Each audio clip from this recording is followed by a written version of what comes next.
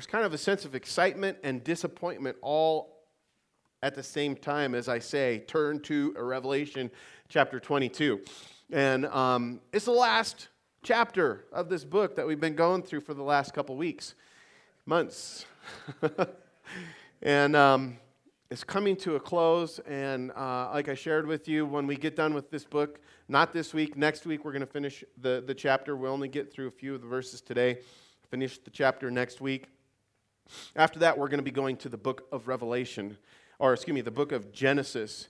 And my Bible is like all falling apart in that part of it. I'm missing some pages of the Bible, so I guess I'm going to have to buy a new Bible before we go there, so you can get all of God's counsel. And just have to remind myself of that. But as we go through this chapter of this final book, this final chapter of this final book of the Bible, I want to point out to you, and I mentioned it before. I know this sounds a little redundant, but there's reasons for this redundancy, and not that it's without point or without value. It's not redundant in that sense, but repeated in the sense that this book records everything there is to know that God wants us to know about how things are going to come to an end. And as we've read through the last three chapters, specifically 20, 21, and now into 22, as we read through these last three chapters, we've also been told not just about the end of all things, but about a new beginning. And that's pretty cool, because as this book ends, it tells us that there's a future for us, there's a hope for us, that there's life still yet to come that God has stored up for us. And we've been told about a glorious new beginning, a new creation by God after all the old and corrupt things of this world that we are now living in and a part of as they all pass away. And one of the major themes throughout the whole book of Revelation that we've been kind of looking at off and on as we've been studying through it verse by verse is that one of the major themes of the book really focuses our attention on the decisions that people make. Now, that's a really big thing, especially in our school today, right? Our kids are taught about making good decisions and your choices. And when they're always told or taught about decisions and choices, they're always the other C word that goes along with that, consequences. And my daughter goes to a school that is an exploratory school here in town, and they're all about kids making good decisions and good choices, but also as telling the parents, hey, because sometimes the parents, we need to be reminded of this, let your kids experience the consequences of some of those bad choices that they make. And man, that's hard to do. My daughter the other day, she forgot her lunch. And fortunately, they get like 3 saves, I think is what it is, where if they forget something or make a bad decision and they're not taking responsibility, they can get like call your mom or dad as a rescue kind of a thing. And for a moment I thought, you know what? Maybe she needs to know to not forget her lunch. But then my dad heart for my little daughter who's a princess, right, is like, oh, I'm going to get her lunch. And then I grab her lunch pail and she hadn't even made it. So I made her lunch, and I got her all kinds of really cool things that her mom wouldn't want her to necessarily eat for lunch, and I put it in there, and I took it to her. But when we think about decisions and choices, we have to understand that there's consequences, and that's really what we see in relationship to the things that we're studying through as one of the main focuses of the book of Revelation. Is the consequences that are attached to people's decisions. And one of the things that this book makes known to us is that when it comes to the decision that people make for Christ or against Christ, it's an informed decision, right? Nobody makes a decision for Christ or against Christ in ignorance. That would be an unloving God, an unfair or unjust God. And that's not it. As a matter of fact, God goes to extremes to reveal to people Himself, His love, His will, His goodness, His kindness, in contrast to evil And yet we're seeing over and over again that people exercising their free will reject Christ and choose to follow Satan. In fact, the 7 years of tribulation that we studied about in whole now are in part about people exercising their free will and making a final decision on whether they will worship and follow God or whether they will worship and follow Satan. And God in this time lets people be so well informed that the decision truly is that clear, where you're either a God worshiper or you're a Satan worshiper. When I was young in the Lord, I was a little bit more brash and zealous, and my words could come across kind of hard. And there was a time in my life when I was going around and saying, do you worship Jesus? And asking people, no. Well, then I'd be like, well, you're a Satan worshiper. Years and years ago. Now, was I theologically correct? Yes, but there is no love in that. None. But when you think about it, Jesus says there's only two choices. There's only two. You're either for me or you're against me. I wouldn't suggest that anybody do that. That's not advice or good counsel. And God rebuked me of that. I realized quickly that all I was doing was being prideful and self-righteous and really wasn't thinking about other people. But this, as we look at the 7 years of tribulation as whole, as we come to the end of it, if you remember, we even studied through the millennial reign where Jesus binds Satan so that nobody on the earth at that time can be affected by temptations, by deceit, by lies, anything where no one can be affected by Satan's evil way, and he's bound. And we know that Jesus even sets up his throne here on the earth, and he rules over all the earth in truth and righteousness for 1,000 years. And what is that time about? It's all about God giving people the opportunity to make a free will decision and either to worship him or follow him or to worship and follow Satan. And we know this because at the end of the 1,000-year reign, that many will choose to forsake God. And they do so because Satan is released and he leads up a rebellion against the rule of Jesus. And we're told that many who have lived during that time in this almost perfect state still turn their face against God and rebel against Jesus and his authority. So in this last chapter, as we begin to look at it now and read through it, we see that when the end comes, this chapter makes it very clear to this that every single person will have made their decision. An informed decision. And we're reminded of the permanent destination and grim outcome for those who reject Jesus. And we're told more about the final destination and the glorious future for those who choose to worship and follow after Jesus. Now, if you were here with us 2 Sundays ago, last Sunday was Resurrection Sunday. But if you were here the Sunday before that, you know that back in chapter 21, as we were studying through it, that a good portion of the description about this final place of destination for those of us who choose Jesus, there's description, there's details given. And in that chapter, this dwelling place, this heavenly city, is specifically called the New Jerusalem. And so far, if you look back to chapter 21, we've been told about who will be living there in this heavenly city.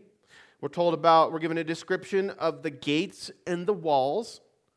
We're told about the overall shape and size, the dimensions of the city. We're told about its beauty and its majesty. And we're told, the most significant thing, about God's presence being there, as it will be the place where man will once again be able to dwell in the very presence of his Creator. Now, as we continue on and look at these verses of chapter 22, I want you to know that we're given a glimpse to begin with of what's on the inside of this future dwelling place for the children of God. You know, it's one thing to drive by a person's house and see the outside. In some people's houses, you drive by the outside and you'll be like, oh, I hope I don't ever have to go in there. In other houses, you drive by and you're like, man, I've never been in the mansion on 9th Street, that big stone mansion. But I drive by there, and I've heard stories, and I'm look at it, and I'm like, yeah, it's going to be gorgeous in there. I've heard about all the restoration and that kind of stuff, and I want to go in it. On the other hand, our house has been restored on the inside, and it's beautiful on the inside, but on the outside, you drive by it, and it is like, ooh, because there's still a lot of work to be done on the outside, and I don't want the tax assessor to reevaluate the price on my house. But anyway, with that, let's go to God's Word in chapter 22. If I'll read and you can follow along.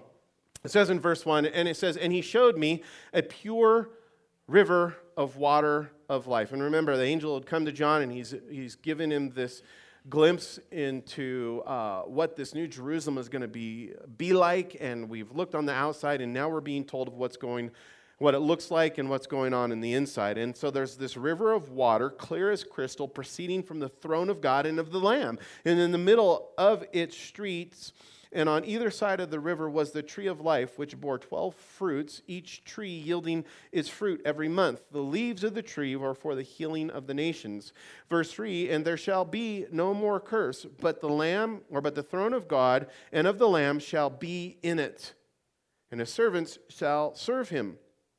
They shall see his face, and his name shall be on their foreheads. There shall be no night there, and they need no lamp nor light of the sun, for the Lord God gives them light, and they shall reign forever and ever." Then he said to me, "These words are faithful and true, and the Lord God of the holy prophets sent the angel to show his servants in the things which must shortly take place. Behold," the words of Jesus, verse 7, "I am coming quickly. Blessed is he who keeps the words of the prophecy of this book. Now I, John, saw and heard these things, and when I heard and saw, I fell down to worship before the feet of the angel who showed me these things." And of course, John is reflecting back now upon the whole of what has been given to him and what has been shown to him. "And then the angel," John said to me, "See that you do not do that, for I am your fellow servant and your brother, and your brethren are the prophets and those who keep the words of this book." He said, "Worship God." And he said to me, "Do not seal the words of the prophecy of this book, for the time is at hand. He who is unjust, let him be unjust still. He who is filthy, let him be filthy still. He who is righteous, let him be righteous still. He who is holy, let him be holy still. And behold, I am coming quickly, and my reward is with me to give to everyone according to his work. I am the Alpha and the Omega, the beginning and the end, the first and the last. Blessed are those who do his commandments, that they may have the right to the tree of life, and may enter through the city, or through the gates into the city. But outside are dogs and sorcerers and sexual immoral and murderers and adulterers and idolaters and whoever loves and practices a lie. I," verse 16, "Jesus, have sent my angel to testify to you these things in the churches. I am the root and the offspring of David, the bright and the morning star." And the Spirit of the bride says, "Come." And let him who hears say, "Come." And let him who thirsts come. Whoever desires, let him take of the water of life freely. For I testify to everyone who hears the words of the prophecy of this book, if anyone adds to these things, God will add to him the plagues that are written in this book. And if anyone takes away from the words of this book, of this prophecy, God shall take away his part from the book of life, from the holy city, and from the things which are written in the book. He who testifies to these things says, "Surely I am coming quickly." Amen. Even so, come, Lord Jesus. The grace of our Lord Jesus Christ be with you all. Amen. Father, give us your wisdom, your Spirit, so that we might discern these words, apply them to our lives, and be more in love with you, having met you here in this place and spent time with you today. In Jesus' name, amen. All right, turn back over, if you need to the first verses. We're going to try to make it through the first 5 verses. And when we look to verses 1 and 2, we see that there's specific things that are being talked about that I want to draw your attention to that shows us of what's going on or what's in the city. And when we studied through chapter 21, we talked about, when we look at this as a whole, we see that God is really reversing all of the corruption that men's sin or man's sin had brought upon the original creation that you and I are now living in. Remember, in Romans chapter 8, it tells us, it says in Romans chapter 8, Paul writes and he says, basically he's recounting the Old Testament account from the book of Genesis, and he says that, when Adam and Eve sinned against God, the whole of creation, not just mankind, but the whole of creation was affected in a negative way as it became corrupted by man's sin, which brought in death. And think about it just logically. If something's dying, it's going to what? It's going to die. If there's death and corruption, ultimately it's got to come to an end. And we know that that's true for men. God said, if you sin, truly you will die. And man has suffered a physical death that we need to be reborn, but also we experience a physical death that we are in the active condition of right now. We all are actively physically dying. Well, so is the creation around us. It's dying, slowly but surely. It's a shell of what it once was. And Paul writes about that, and when he writes about that, he says that because of that, all of creation, there's coming a day that it's waiting for that day when it too will be delivered from the bondage of corruption. And it's waiting it's waiting for this future time of deliverance that we're reading about here, of when the whole of creation will experience this regenerating power of God that restores what man has lost. It is what we're reading about in chapter 22.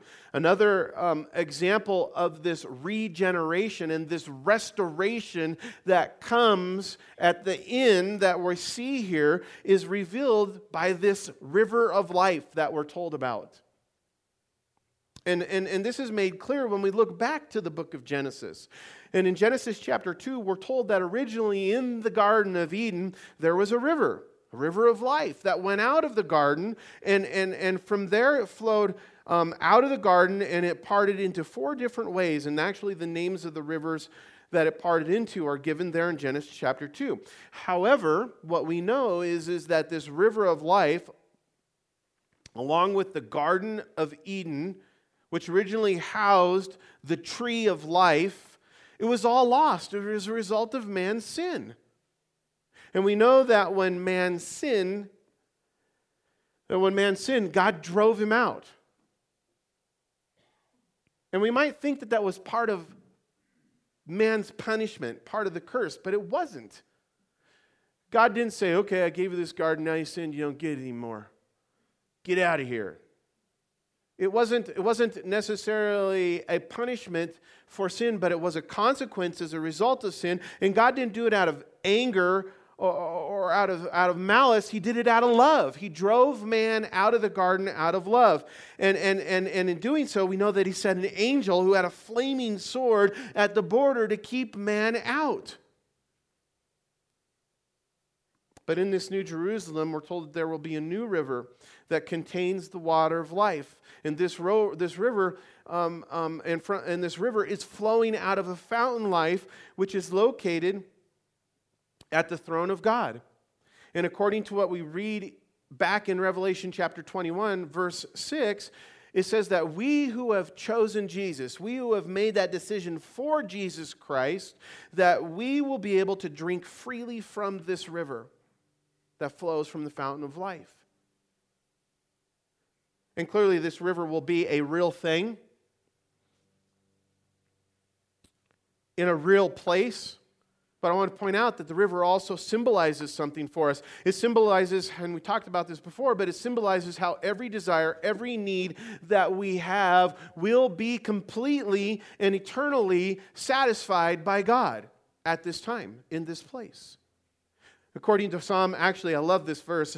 In Psalm 46, verse 4, it prophetically speaks of this, and it says that this river will make us glad. This river will make us glad. It says this, it says, there is a river whose streams shall make glad the city of God, the holy place of the tabernacle of the Most High. And when I was studying, I looked up at the word glad in Hebrew, thinking that there would be some deep spiritual meaning behind it. And you know what? The word is actually shamak, and you know what it means? It means glad.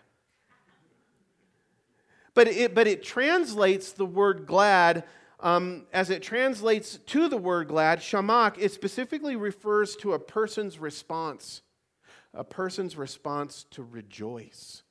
In other words, it's a feeling, it's a gladness that cannot be contained, where it springs forth out of us with rejoicing. In other words, this feeling of gladness, as we see this, it causes us to rejoice. It's really the result of being satisfied. It comes from the result of being content. And the bottom line is God is the only one who can satisfy us. God's the only one who can bring a lasting contentment into our lives. The point is that heaven and this new creation, which is the destination, think about it. This is your destination. You're on a journey. You're traveling. We're heading someplace. And this is the place. This heaven, this new creation, which is the destination for us who have chosen Jesus, it will be an eternal place of contentment. It will be a perfect place where you will always be satisfied. You know, but we don't have to wait really until heaven for all of this. For the contentment, for the satisfaction. We don't have to wait until we get to heaven to experience contentment. As a matter of fact, we can experience right now while we're still living in this imperfect place. It's not going to be as easy as it will when we get to heaven, but nevertheless, it's obtainable right now.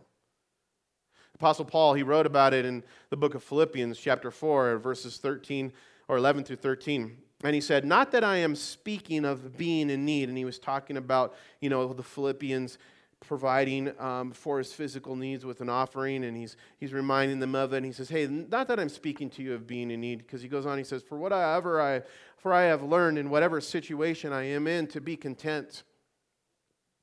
Okay, just don't stop there. Just wait a second. Back up. I have learned that in whatever situation I am in, I have learned to be content.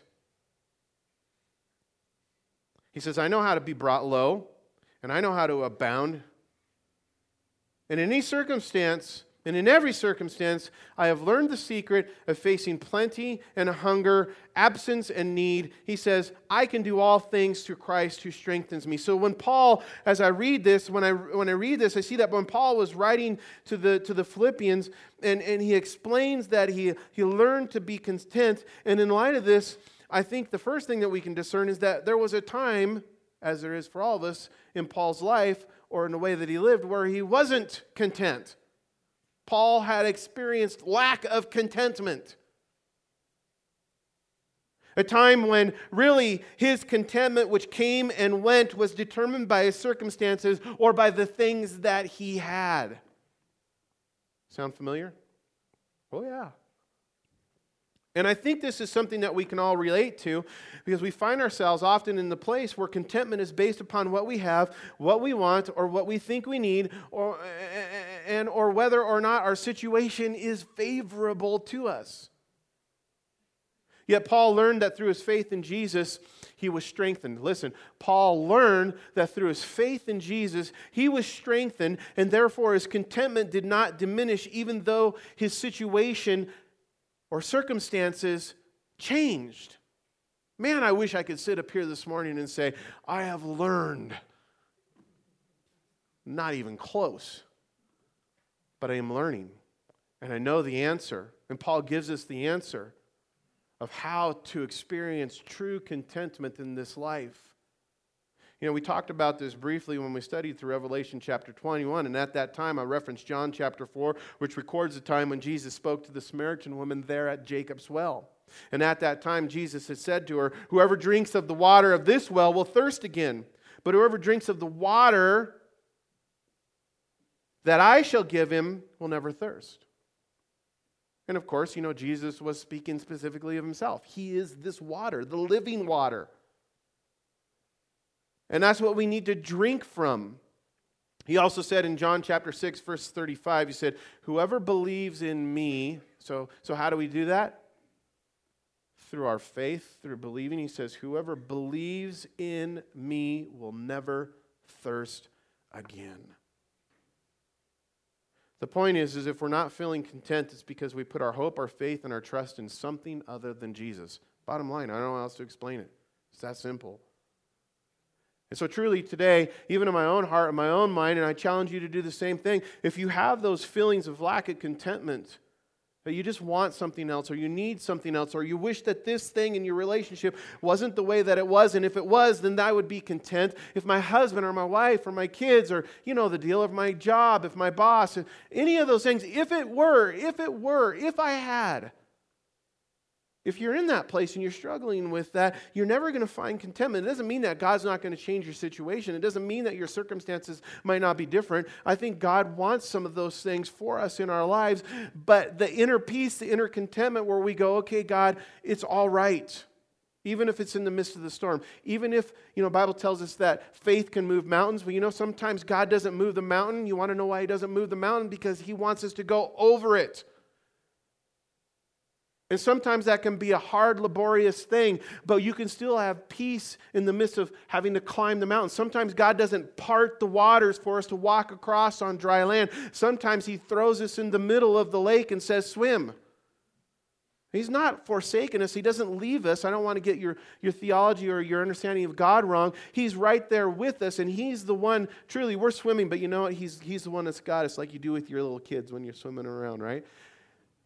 But the strength comes from understanding that if you believe in God and trust in Him, you don't have to worry about how high the mountain is or how deep the water is. In whatever area of your life, the fear, you don't have to anxiety, because He's going to strengthen you.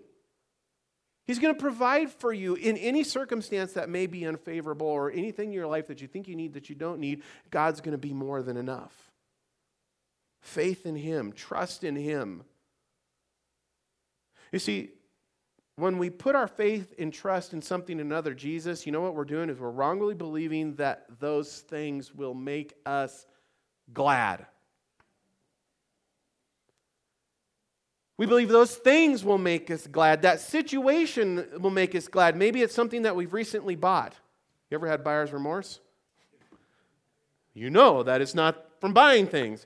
Maybe it's a relationship that you think will make you glad. Maybe you think it's a job promotion and the money and the position of prominence that comes with it. Or maybe it's a mind-altering or mood-altering substance that you think that's going to make you glad. But at best, all these things can do is they can only provide some kind of temporary pleasure. A situational contentment that always passes away, that fades away when things change. And the reality is when these things fail us, they leave us in this place where we're even more thirsty than when we were before. It's like taking a hand of dirt and put it in your mouth when you think you're getting a glass of cool water.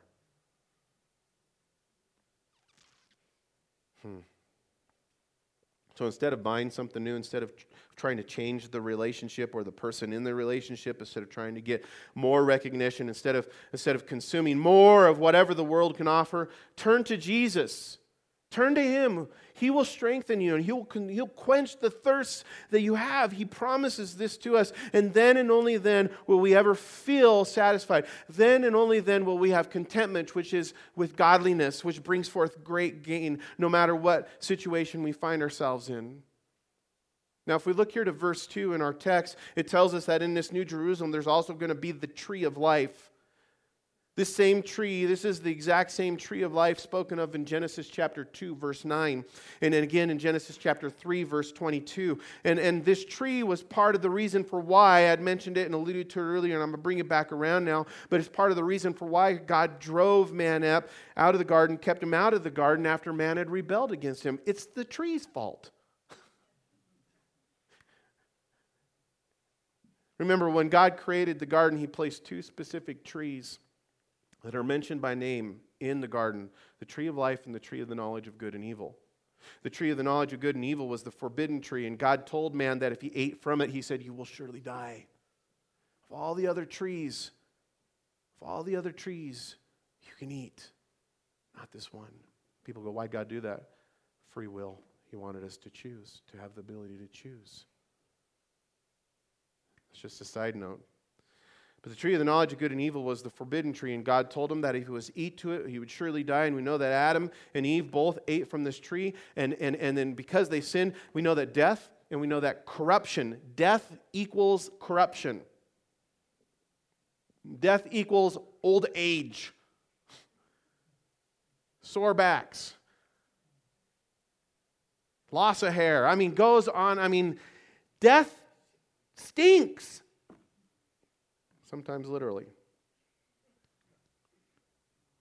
But when death entered in, corruption entered in, and because God had, listen, this is the cool part, this is the redemptive part. You know what? When even before, but God had a plan. And because God had a desire, number one, a desire, and because God had a plan to save us from sin and death, He drove Adam and Eve out of the garden.